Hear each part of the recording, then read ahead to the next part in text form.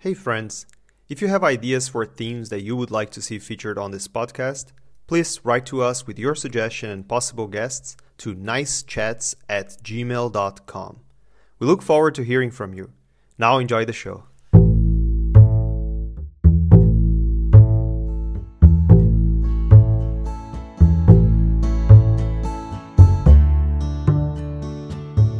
Hello, my fellow geoscience aficionados.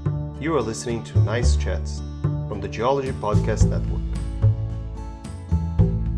I am Dr. B, and in each episode I will interview an expert in various areas in geoscience and share with you a little bit of their knowledge and expertise in the research of geological problems. Each of our episodes has a central theme, and since we'll have an expert walk us through the various subjects, you don't need to worry about having any previous knowledge of what we'll be talking about. As long as you're passionate about the study of geology, I, with the help of our guest, will take care of feeding you all the information you need in a casual and fun environment. Despite of what Angus tried to convince us of in the last episode of Nice Chats, this is a callback to the last episode, so go listen to it. We all know by now that not all rocks are formed by the diagenesis of sediments, but in reality, a very important process in the formation of rocks is when they crystallize from magma, the so-called igneous rocks. We all have seen images of volcanoes erupting and ejecting lava in various parts of the globe, but what might not be very clear is that the composition of those lavas changes quite drastically from going from the original chamber of the magma deep down the earth to when it reaches the surface. And that's not the only geological process that changes the composition of that magma. By the time we end up with all of the magma gone, made into rocks, it is pretty hard to guess what the original composition was. That's when scientists like our guest of today look into small vestiges of what that original magma that got trapped inside tiny crystals way back when they were formed. Today we're talking with my countrywoman and ECR celebrity, Dr. Bruna Carvalho. Bruna is a postdoc at the University of Padova in Italia, and she's gonna tell us all about melt inclusions. Let's have a chat with her.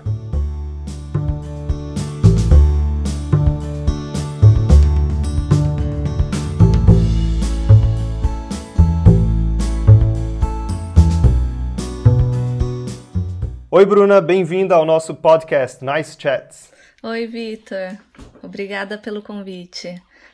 Yeah, so for the benefit of most of our listeners, we'll switch to English now, okay? O preferisci l'italiano?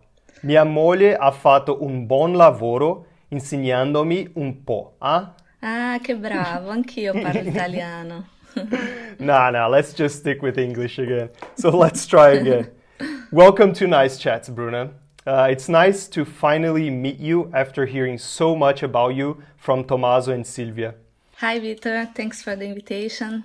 I see that you did your PhD at the University of Quebec in Chicoutimi. Is that so? So, yeah, I did my PhD in Canada with migmatites from Brazil, actually. And then I came to Italy for a postdoc on melt inclusions. Okay, yeah. So do you speak French as well? Yeah, I can speak French, but after I came to Italy, I learned Italian, and so it's really messy. It's a bit difficult right now. And I guess you speak that weird Canadian French, right? Yeah, yeah. Not so pretty. I actually spent 6 months at UQAM in Montreal in 2015. I worked with Professor Ross Steverson. And at the time that I went there, I actually had already lived in France, so I spoke French. Mm-hmm. But I had a really hard time understanding Quebecois.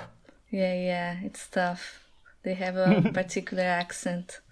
But yeah, you can get through it. And especially the region where I was, it's even stronger. Yeah, the right, accent. I bet. In the middle of the north. Yeah. So when you were there, at the time that you were there, there was a buddy of mine that was also doing his master there. Do you know Luis Felipe Salim? We call him Bob. Yeah, sure. We had the same office. Actually, I was the one who went pick him up at the airport. And yeah, Oh, of wow. course, we became great friends. And I remember when he arrived, he had a very heavy jacket. But you know, when it's so cold, you have to wear layers. And he had just like his t-shirt and the jacket. I was like, oh my God, he's going to freeze. But I didn't want to do the mama, so I didn't say anything. So if he hears about this, now he's going to know what I thought when I saw him. Oh my God, he's going to get sick. Okay, so as you know, I like to always kick things off with a little game to break the ice. This week we are revisiting a game that we played before and that caused a lot of argument between different groups in geosciences. We are playing Sample, Curate, or Hammer.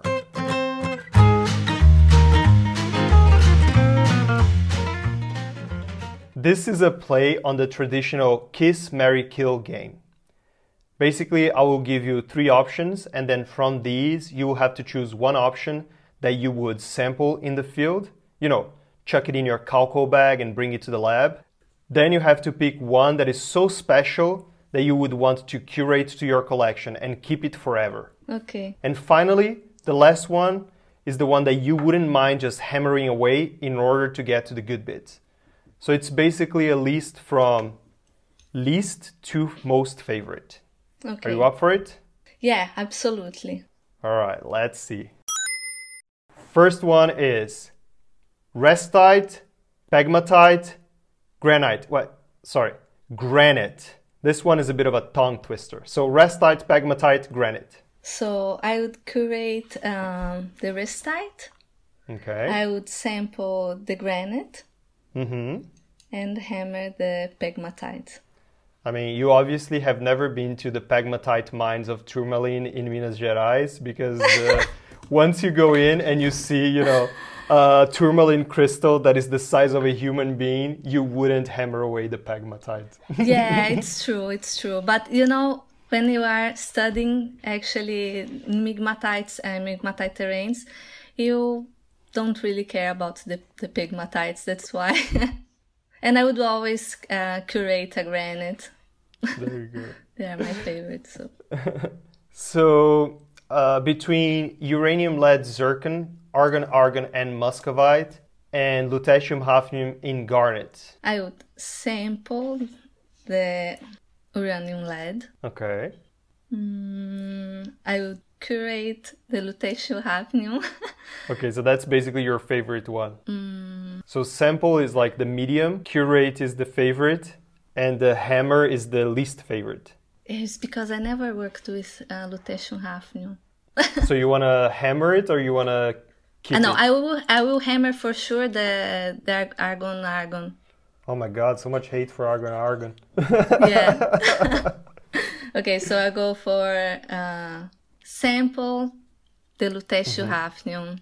Okay. Then curate uranium lead and hammer for sure the argon. Yeah, okay. So listeners of the show, they will know my love-hate relationship for zircon, because it's been most of my work in the last year or so. And, I've even been accused to rig the game with Angus to make sure that uranium, lead, and zircon would win, which if you are making these allegations, contact my lawyers. We're getting the lawyers involved. We're ready to go into litigation. But yeah, man, I mean, for me, it's hard to choose between these, but I would have to go with argon instead of lutetium hafnium, just because I published a little bit of argon in my papers before, so. Yeah, I understand. And maybe my list can change, because I can also in the future work with some argon. Who knows? That's it. Okay, so next, which one would you sample, curate, or hammer? Modeling, natural sample, or experiment? Ooh. Natural sample, I would curate. I would sample the experiment and hammer the modeling. Couldn't agree more. You agree with that, Silvia? Yeah, I definitely agree with her. But you're the one doing the modeling, dude. Yeah, but natural sampling is always to curate. Yeah, There is no discussion about that. There can be discussion between model and experiment, probably. Mm-hmm. Maybe I would hammer the experiment and sample the modeling. Oh my God, this is so controversial. It depends. We're gonna get hate mail. Okay, between ultra high temperature, ultra high pressure, or medium pressure and temperature. Oh, that's a hard one because actually I would curate them all. Well, if the medium temperature is above the solidus, of course. So let's see. I would curate the ultra high temperature because it's my project right now. So I would sample the UHP and hammer the medium. Medium temperature. Yeah, I agree with your pick. I would also pick ultra high temperature as the favorite one because we have an upcoming episode where we're going to talk to Dr. Maira Tedeschi about UHT. So stay tuned. Nice. Yeah. Okay. Okay, final one. Which one would you hammer, sample, or curate? Corel, Illustrator, or Paint? Oh, I would hammer Paint for sure. I would sample. It's difficult because actually I'm new into Illustrator. So anyway, I will curate then Corel and sample Illustrator just because I'm a beginner. But yeah, I can acknowledge that it's much better one. So Corel is not sponsoring this episode of Nice Chats, but I would also curate Corel just because you can buy a license and have it forever, and Illustrator you have to keep renewing the subscription. So, but Paint. I mean, we all have to agree. You have to hammer away Paint because long gone are the days that I would be lazy enough to make shitty figures on Paint. But no, nowadays, I do much better. I actually use PowerPoint to make the figures 5 minutes before the presentations. So lazy of you, eh? I mean, come on, it's like pretty standard that researchers are finishing their figures, 5 minutes before they present. So. Yeah. All right, final one. This is a tricky one, huh? Canada, Brazil, or Italy? No, you can't. You can't do that. It's just so difficult. I mean, you're making me a bad person now. Because, I mean, I have to be honest, no? So I would sample Brazil. I would curate Italy because now it's in my heart. I really love being here. And I got used to it, so, and I would hammer Canada, but I wouldn't. I swear I wouldn't because... Dude, don't feel bad about hammering Canada because it's way too damn cold. No, but... everyone's gonna understand. And also I think that Canadians are so polite that even though we're hammering them, they're gonna be, okay, we understand. Sorry about that. No, but I can. I mean, it was an important part also of my life, and I loved being there. Even though during the winter, of course, it was really tough.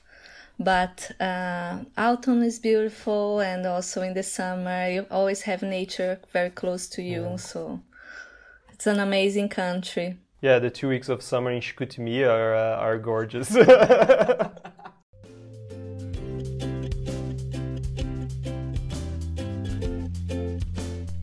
Well, I can't really blame Bruna for choosing Italy as her favorite. As I'm sure you know, I also have found Italy to produce some pretty good stuff. Wink, wink. Also, pizza. Come on. You can follow me on Twitter and Instagram to get the latest updates on the Nice Chats podcast at GeoDrB. That is GeoDrB. Ora torniamo in studio.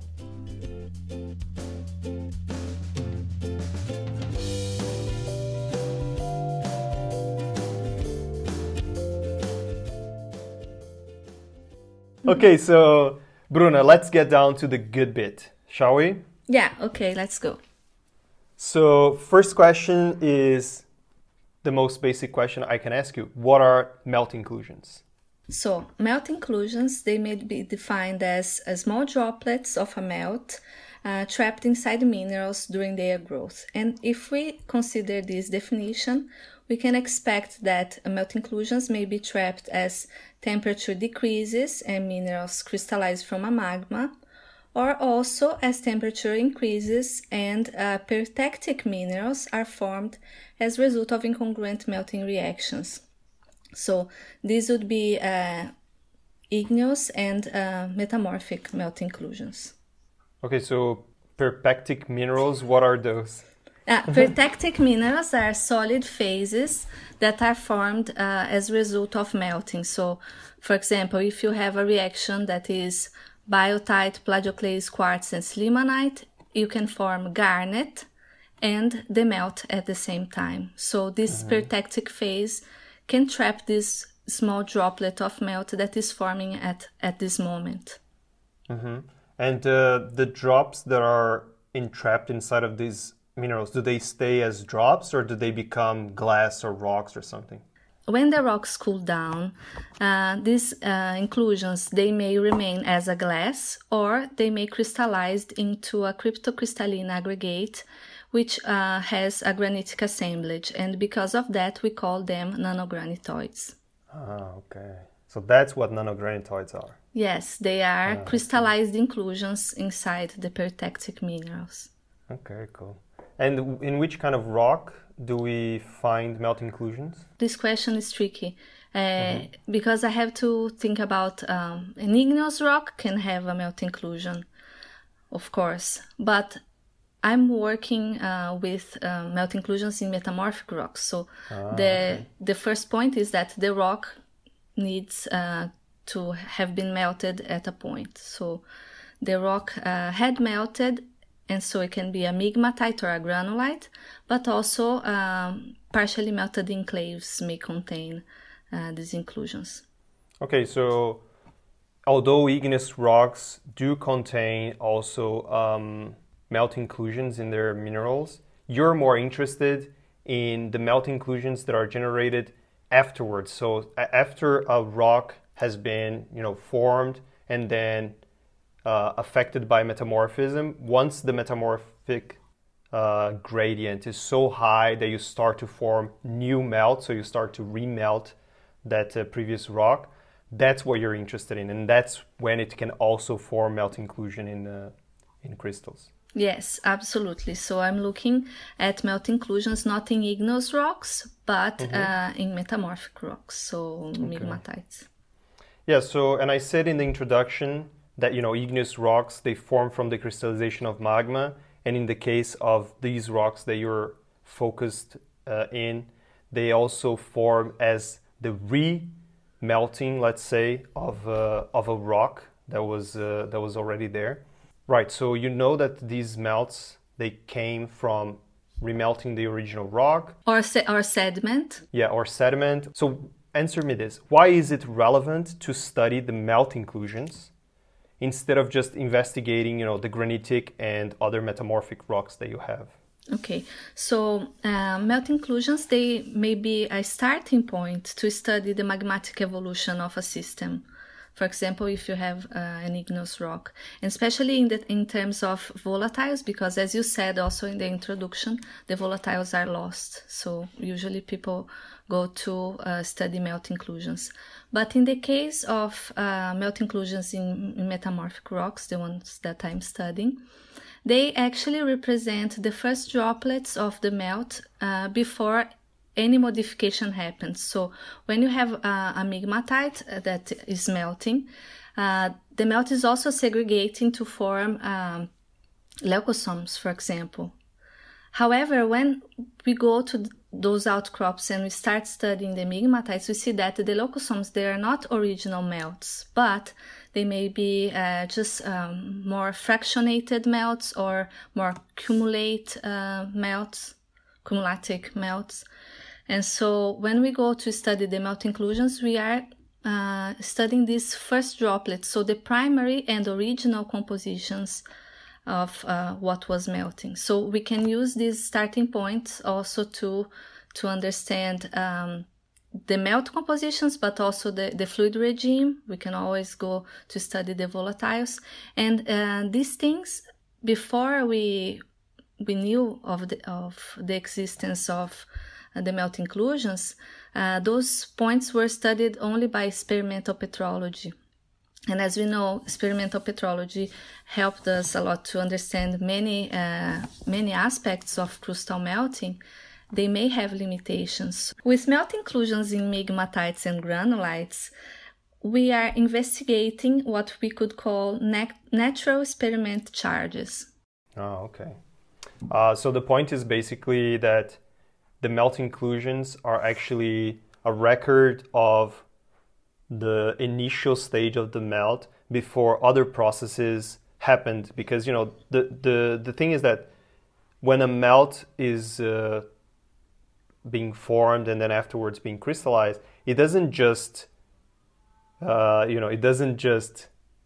become liquid and then solid from night to day.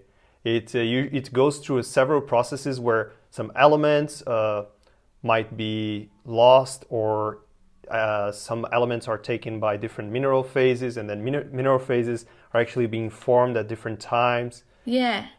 And you're basically trying to, go on time before all of these complicated processes took place. Yeah, absolutely. Because, in the environment where the rock is being partially melted, it's a very dynamic environment. So you have crystallization, you may have also contamination by residuum, for example, which is called the restiton mixing, or you can have entrainment of peritectic phases. So you have several processes that change this starting position to form the leucosomes, or even other melt-rich rocks such as diatexites, for example.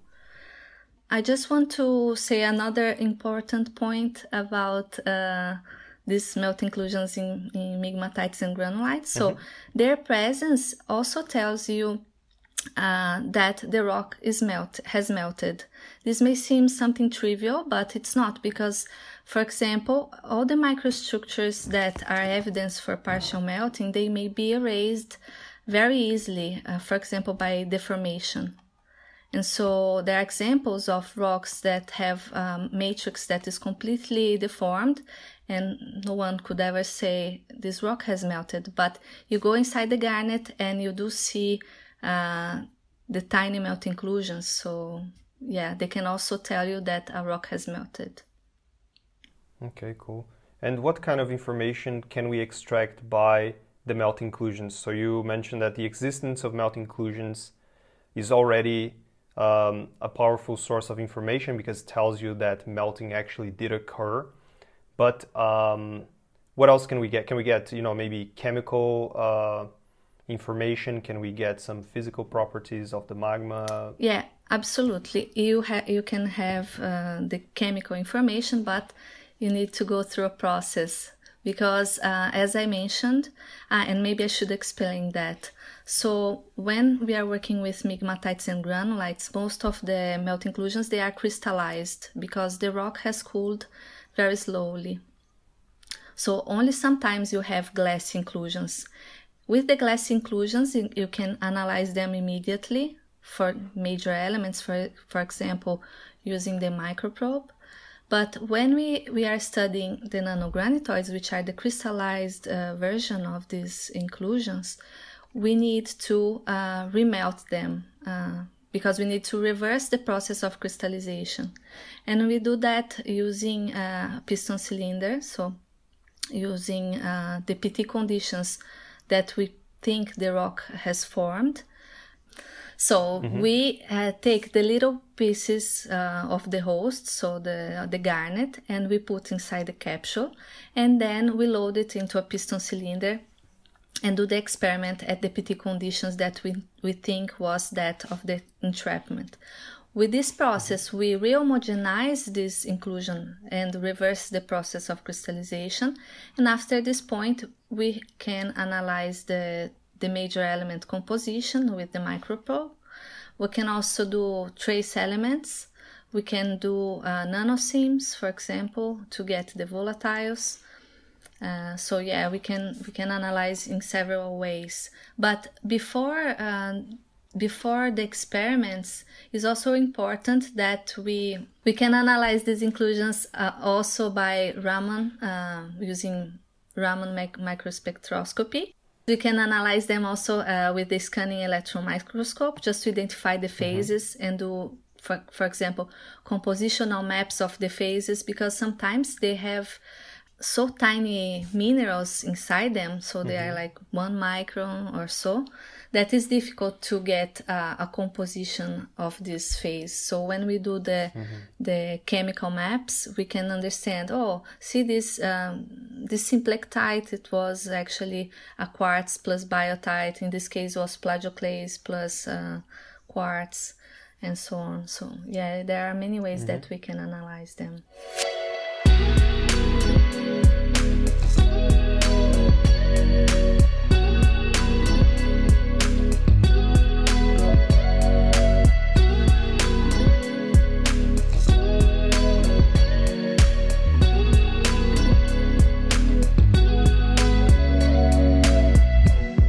So the reason why you remelt the nanogranites is because the phases are too small that you cannot analyze the composition of each phase individually with even the microprobe or... Yes, this is one point. You can't analyze the composition of the phases, but also because when we have, for example, the crystallized phases and we have them at the surface, we may have lost part of this inclusion before, no?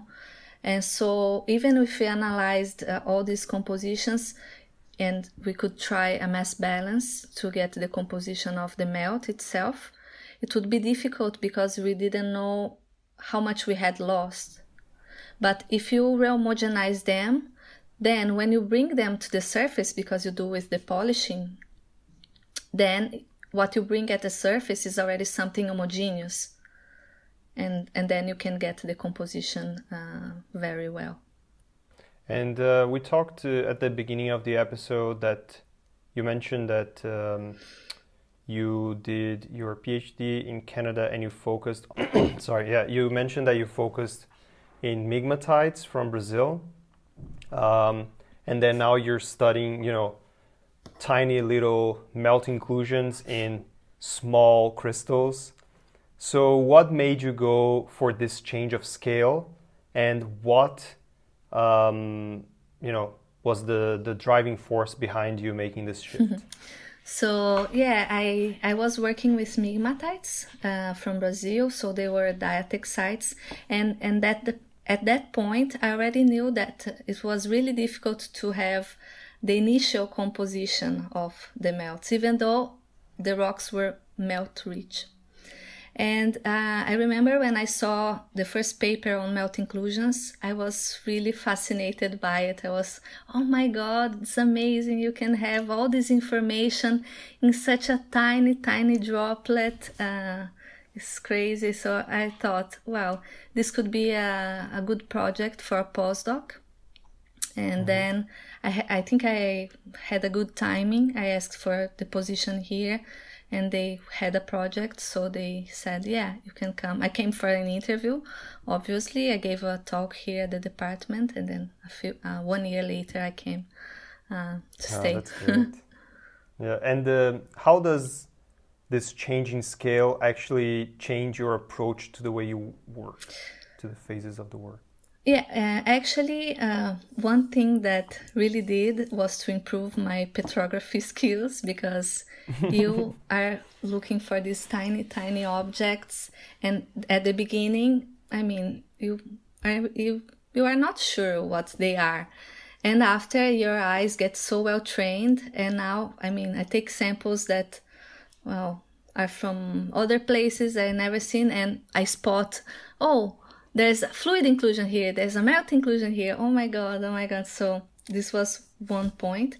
And also I was able to use other techniques that before I didn't. For example, as I said, the Raman microspectroscopy. but also the nanoseams, because you need small spots because the inclusions are so tiny. So most of them are smaller than 10 microns. And another thing that I was able to work with was the experimental petrology. So, as I said, I think, I don't know if we were already recording at this point, but we were talking about the modeling and the experimental petrology, how it's important to have the sample to use what you're seeing in your rocks. So the experimental petrology for me was based on my natural rocks, so that's why I think it was so cool to use this technique, this approach. Yeah, that's great. And you mentioned that you are also trained in spotting fluid inclusions. Can you tell me what is the difference between fluid and melt inclusions? So actually, both they are trapped as a fluid. In similar ways, they may be trapped. So the mineral is growing in the presence of a liquid or a fluid, we can say. But the difference between fluid and melt inclusion is that the melt inclusion at surface, it will be a solid. As we said, a glass or crystals that have been crystallized from this tiny melt. Whereas the fluid inclusion will remain as mostly as a liquid at surface temperatures. Just an interesting question, I think, that you might be able to help us with. Which are the oldest rocks where melt inclusions were found? Yeah, that's a funny question because, well, if we think about the definition that I told you, means that any rock could have it, right? So even the oldest piece of rock could have it. And to answer this question, I actually went to look a little bit in the literature because I'm studying these metamorphic melt inclusions that it's not a long time ago that they were discovered. So the database is being built yet. And then I realized that actually there are lots of melt inclusions in meteorites. So I think, it can be as old as our Earth or the solar system. That's cool. That's very cool. I wasn't expecting this answer. Yeah, but after I can send you the paper so you can see the images. They are quite cute, the little melt inclusions in olivine. Yeah, we can put in the show notes. We can put a link to the paper that contains these nice melt inclusions.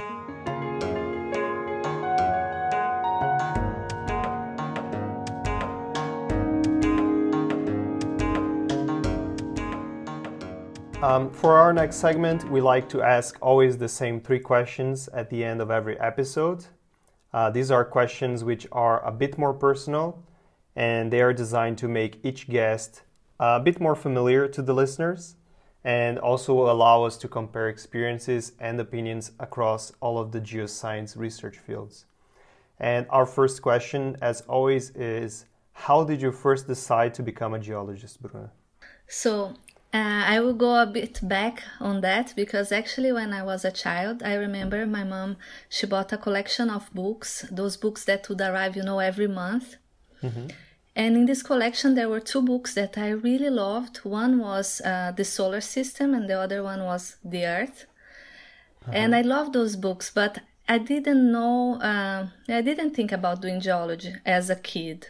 But I think these books, they actually showed how much I was already of a geoscientist inside. And actually, when I was 17 years old, there was a friend of mine doing geology. So I asked him a little bit, how is the course and so on. That's when I decided. That's cool. And what are some of the specifics of the research that you are conducting at the present? And I mean, we've talked extensively about your recent at the moment, so maybe, I don't know, give us some details or tell us exactly what you're doing right now. Okay, so actually I have 3 projects going on right now. The first of them, it's a project that I am a PI, is funded by the Italian government.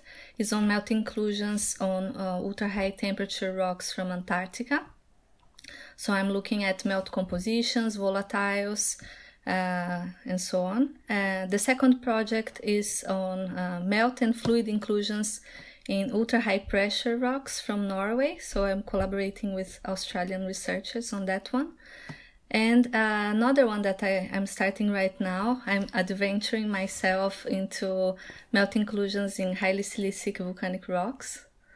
Mm-hmm. So yeah, I'm excited about this one. It's pretty new. Yeah, well, sounds like a lot of work. Yeah. But exciting. And then finally, what do you enjoy doing when you are not geologing?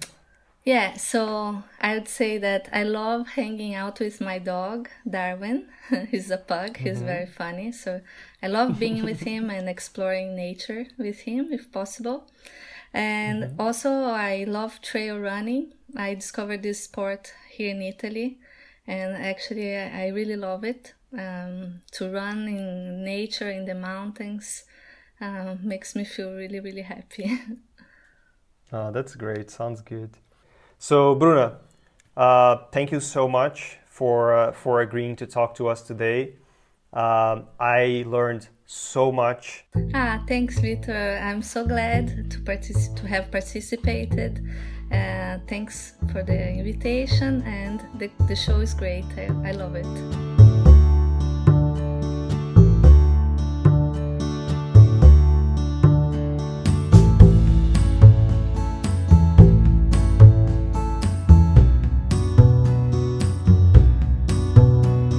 Thank you, listener, for checking out another episode of Nice Chats. We have added Bruna's contacts to the show notes in case you want to get in touch with her or check out her publications.